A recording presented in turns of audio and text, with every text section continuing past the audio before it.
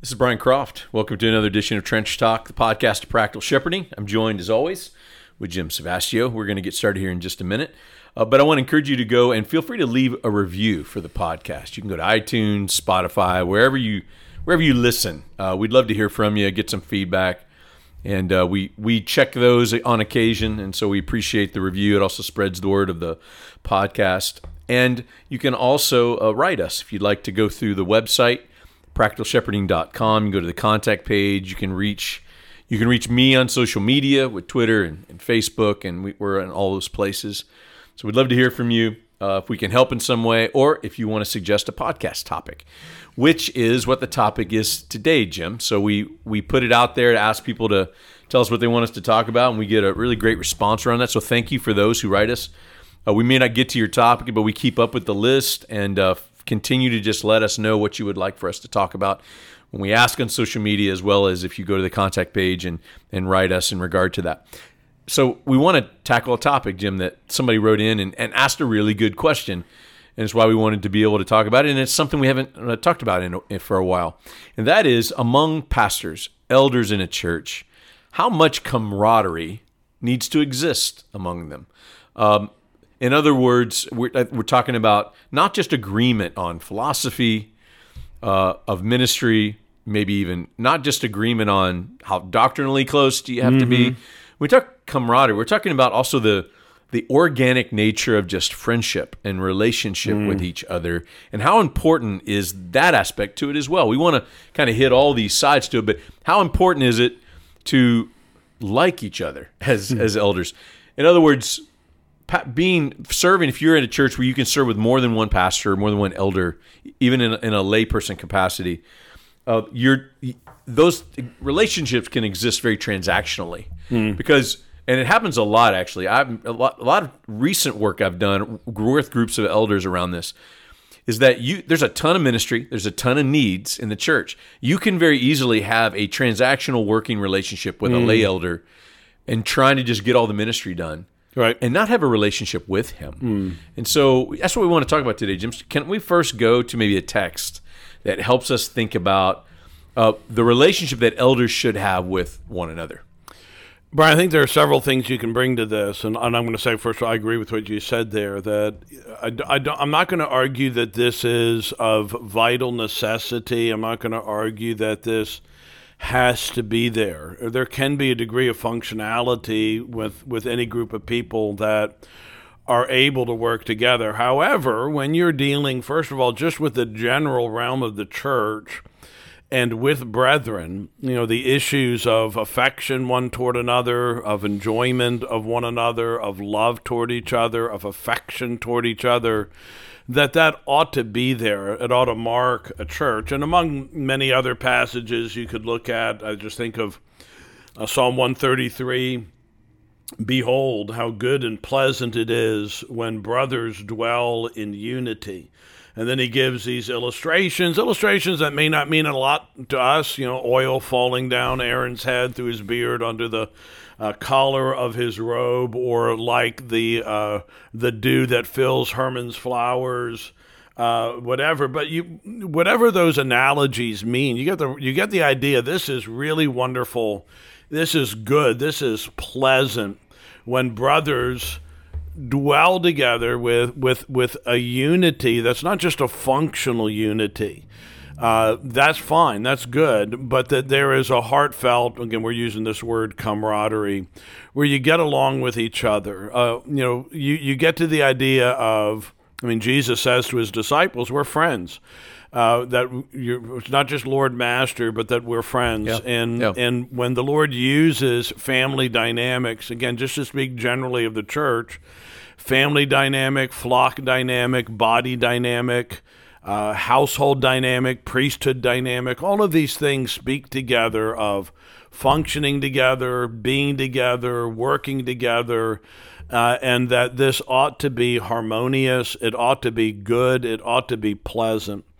And to have a friend who sticks closer than a brother, a friend who's born for adversity, as the scriptures talk about among the benefits of friendship, a friend who sharpens us, who is able to get close enough to us who's able to not to have the kisses of an enemy, but the wounds of a friend that we're able to receive. I think to be able to receive that, to benefit from each other, to sharpen each other, to be involved together in work that at times is very hard and at times is very sad. That these aren't just guys I show up with and punch a clock with, but that these are my brothers, these are my friends, these are my companions. And again, I'm going to make the argument that ought to mark the entirety of the body, and certainly in the microcosm of the eldership, and hopefully in the diaconate as well, that we're able to get along one with another, because it certainly not only makes the work better, I think it functions better. It allows for an enjoyment and a longevity of those labors together that I think is not going to be there when you can say of a guy, I can work with you. Again, theologically, we're on the same page, but this is hard work, just getting along with you. So that's great. And I want to add two things to that. One is, I also think of Acts 20. You have Paul talking to, his final words to the Ephesian elders there. Mm-hmm. But then after Paul gives those final words, they escort him to the boat, because that's going to be his send-off. Right. And they have this very tearful goodbye.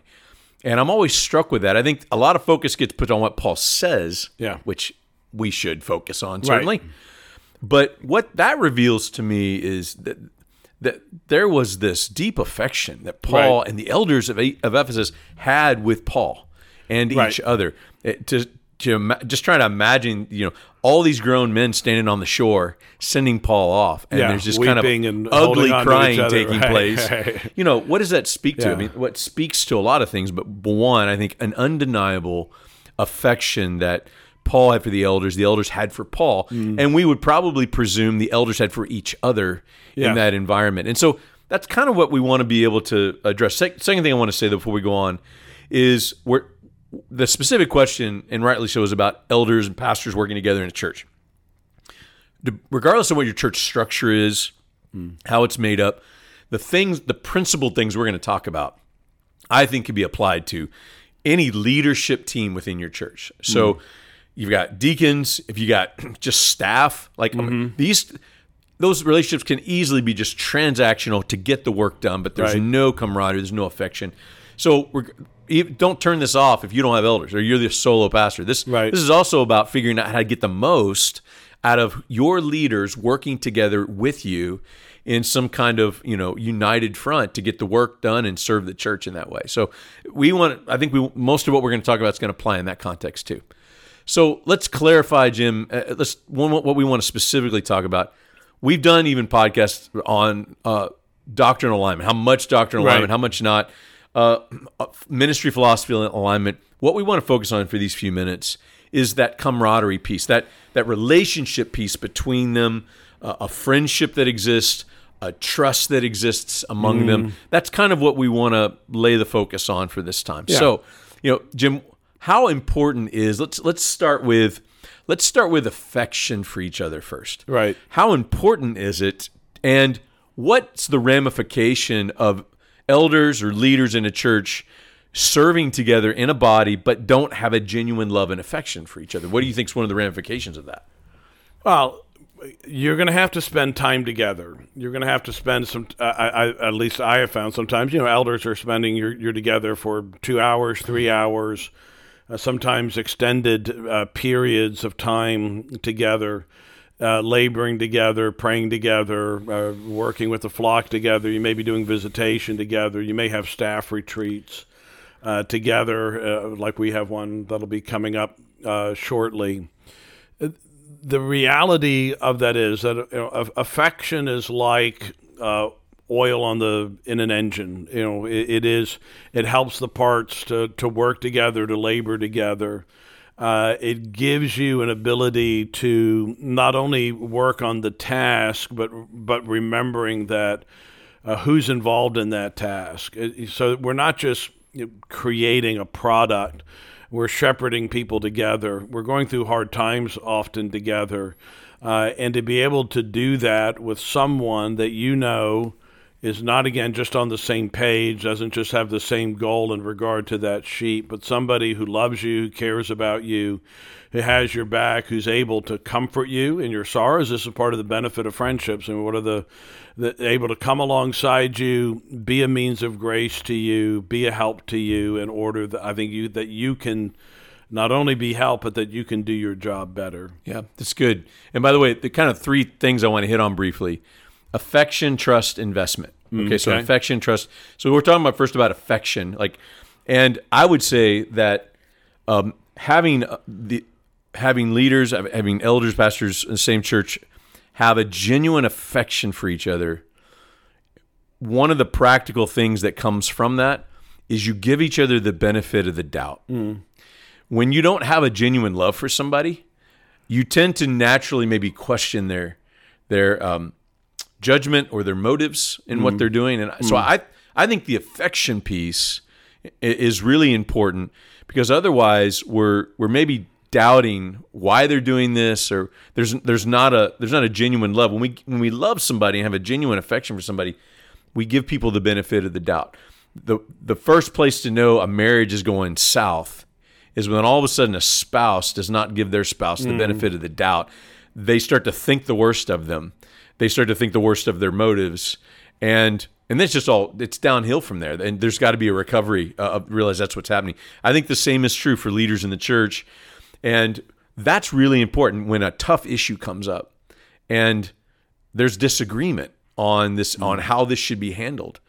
What's going to cause you to submit to your brother in that if you don't have a genuine love for them, which means, I'm giving him the benefit of the doubt, his motives in this is here, even though we disagree on this point. Where I watch a lot of elders just kind of go at war with each other is when that doesn't it exposes a genuine affection doesn't exist, because I'm thinking the worst of you, right? And love keeps no wrongs. I mean, so I think love and affection is one of the main things that allows an elder team to really thrive in that. And when it's not there, and I mean, I've just worked with elders even recent days around this. Like, one of the things that got us exposed is, like, y'all, I'm not sure if you guys have a genuine love for each other, and it's causing the cynicism and skepticism and not trusting motives and all those kinds of things around it. So that's affection. I think that's an important piece of the camaraderie, okay? Let me move to trust, Jim. Yeah. How important is trust in the camaraderie of elders, pastors, leaders? How important it is that you trust each other as you do the work of the ministry, and what can happen if there's not a trust there?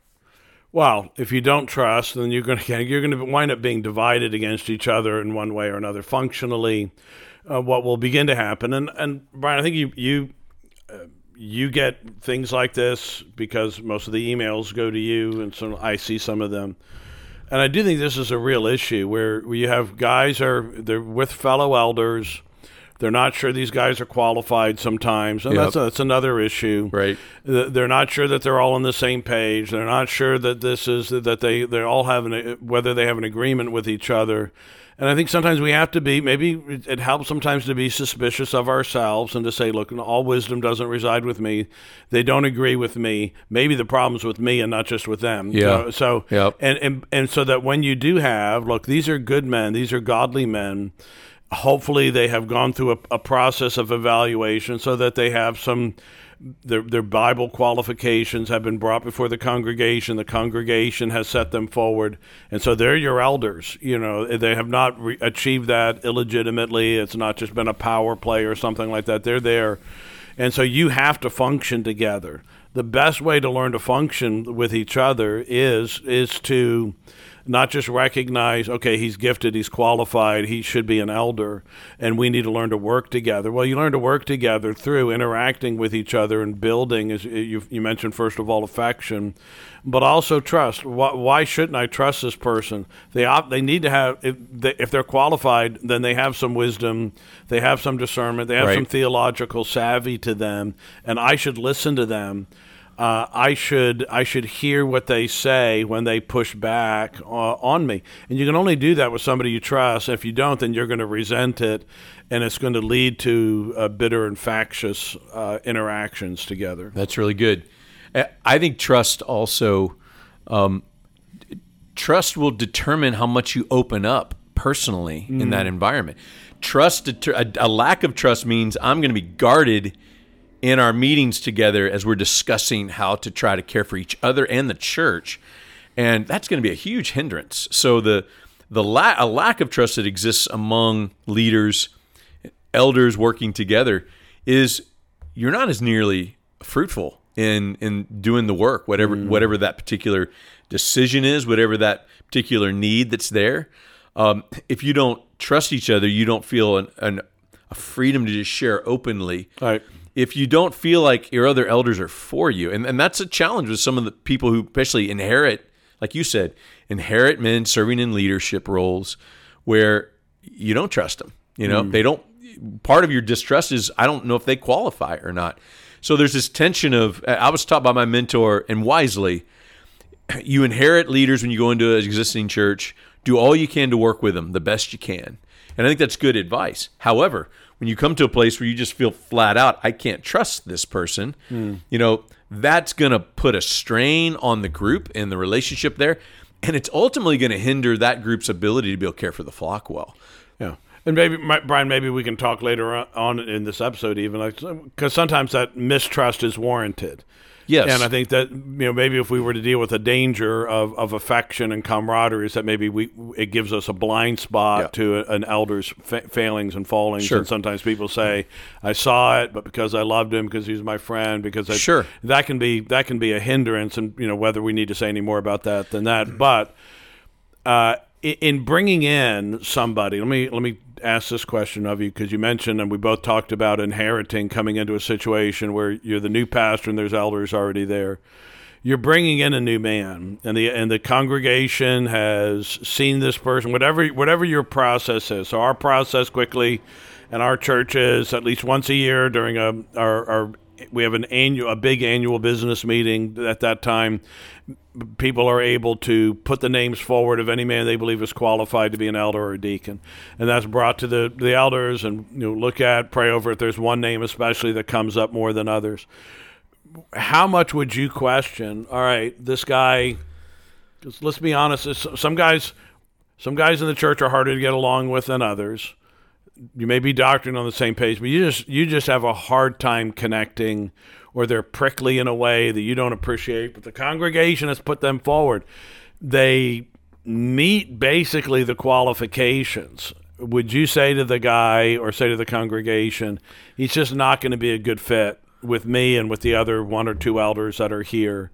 I think it would mess up the chemistry that exists, and therefore, even though you believe he's qualified, and I believe that in many ways he's qualified, but that he shouldn't be an elder here. Yeah. Would you say that? Yeah, I think that if just because a man qualifies as an elder doesn't mean he would be a good fit in a certain church. Okay. If that wasn't the case, then we would just you go to that church and you go to that church. We don't even have a process. You're qualified, man. Go. Right. I think there is a cohesion that has to exist among good. the group. And I think with the church and with an eldership, and I think that's part of. I mean, I remember wrestling with this because I had a few men through the years in our church that, on paper, seemed to qualify as an elder, but none of us felt like they were a good fit personality-wise with our group. And we wrestled through: do you just make him an elder? Do you not? And in one case, we actually made him an elder, and it was a mistake. Okay. So. I definitely would say that I believe it's just not a hard, fast rule. There's just got to be an organic chemistry that at least to try to exist. Now, having said that, a mature, godly man who qualifies as a shepherd and an elder should fit most places, regardless. Yeah, right. But I do believe you have to have on the table. This does matter. That you don't just cancel that. Think it's always going to work out in that way. So no, very good. Yeah. So let's go to the last one, Jim. We did affection, trust, and now investment. Last one we want to talk about. How important is it that elders invest in each other's personal lives for the sake of working well together for the flock? So in other words, how important, I'll ask it personally for you, how important was it for you that your fellow elders knew your children well, or could go and have a conversation with your wife and had an actual relationship with her apart from you? How important was that for the cohesion of the elders? Yeah, I'm looking back through the years of the various men that I've served with. One of them probably was a bit less on that, and others more so through the years. And then the men that we have now, again, probably more naturally, because one of my fellow elders is really one of my best friends, and so we've spent a lot of time together as family. And then Pastor John, our beloved oldest elder in the church, is in his early 70s. John and his wife Denise are our favorite of the kids, and of all the kids in the church, John has a certain way of, and both of them do together, of investing in the lives of the kids, and the kids just love them to death, and my kids do too. The younger elder, I think he probably has a harder time. I mean, he loves us and he'll ask about us, but he's young enough to be my son, and so it's a different dynamic. That's totally different. Of peers or those who are. Or those who are older, but that's been one of the delights of serving in the church. I have had that blessing and benefit with the men that I've labored with. Yep. I believe I was able to love their families, and they loved my family, and I believe that they had a love for me. I would say that the strongest elder teams we ever had was at a time when all the elders had a camaraderie with a genuine enjoyment of one another, and everybody invested in each other's families. Yeah, that was the strongest elder team. I think there was more in play there. There was just a real, there's a great cohesion with the group and all those kind of things. But that's why I want to bring that in as this last element is I think that there may be personality quirks that you don't like. There may be. You're trying to love this person, right? But you can't just force yourself to love people. Like build a deep affection for somebody. Yeah. Well, actually, you can and you can't. Well, that's its whole podcast, Jim. We'll do a separate one on that. Yeah. But my point is, everyone can invest in each other, and so I would say, in regard to trying to create some cohesion among elders, leadership teams in general. Make the effort to invest in one another personally could, to bring this full circle, begin to bring a trust and an affection I was between just going to say that. All right, what's your so what's your final word on this? Yeah, Jim? no, that would be it, right? Because how do you build trust? How do you build affection for somebody? Well, people that care about you. I mean, the people you love the most are those that have invested in you, care about you, ask about you, have you on their heart, who love your kids. Who care about your family, and they've spent the time. It's how you build affection in your congregation. No doubt. If you want your congregation to love you, don't you feed them well? Yes, if you feed them well, but if you invest in them, you know their kids, you know what's going on. You let them know you're praying for them. You come alongside them in their struggles, and all of a sudden, they trust you more. They even trust you with how you handle the scriptures more, and then and that builds an affection. Yeah. Now, some people it's the affection first. Some people are very, very, they're just so lovable. And we know some people like that you just so enjoy them from the first few minutes that you're around them. They're just delightful. But others, you build that up, and it's stronger as a result of this. It's not just they have a winsome personality and they make you laugh and set you at ease, but because they have genuinely cared about you, invested in you, they pray for you, they shepherd you. Yeah. And that's why you can build that together. Here's my final word on this, that we go to pastor the congregation God gives us, not the one we want it to be. It's the one that's there. Right. And I want to just stress to that, if you're going into an existing church, you're inheriting a whole leadership structure and leaders there, whether they should be serving as leaders or not. Try to invest and accept that this is who you will have now. And it doesn't mean you don't work to try to build up more leaders, more qualified leaders, better leaders. But I want to stress there's a lot of pastors that get really discouraged because they don't have the leaders they want. Right. And you got to first start with accepting the leaders you have. So do your best to accept and love, try to gain the trust, earn trust, but then invest in those leaders. And you might be surprised. They may become that leader because you invest in them. However, also be praying and building up others and looking to invest in others over the course. Hopefully the goal is that within 5-10 years, you have a strong leadership team because you've done both things. You've invested in the current leaders and you've raised up others to ultimately qualify and be a good cohesive group that you have to serve there. So, Jim, will you take a minute as we wrap to pray for pastors to have wisdom around these caring for their leaders in that way?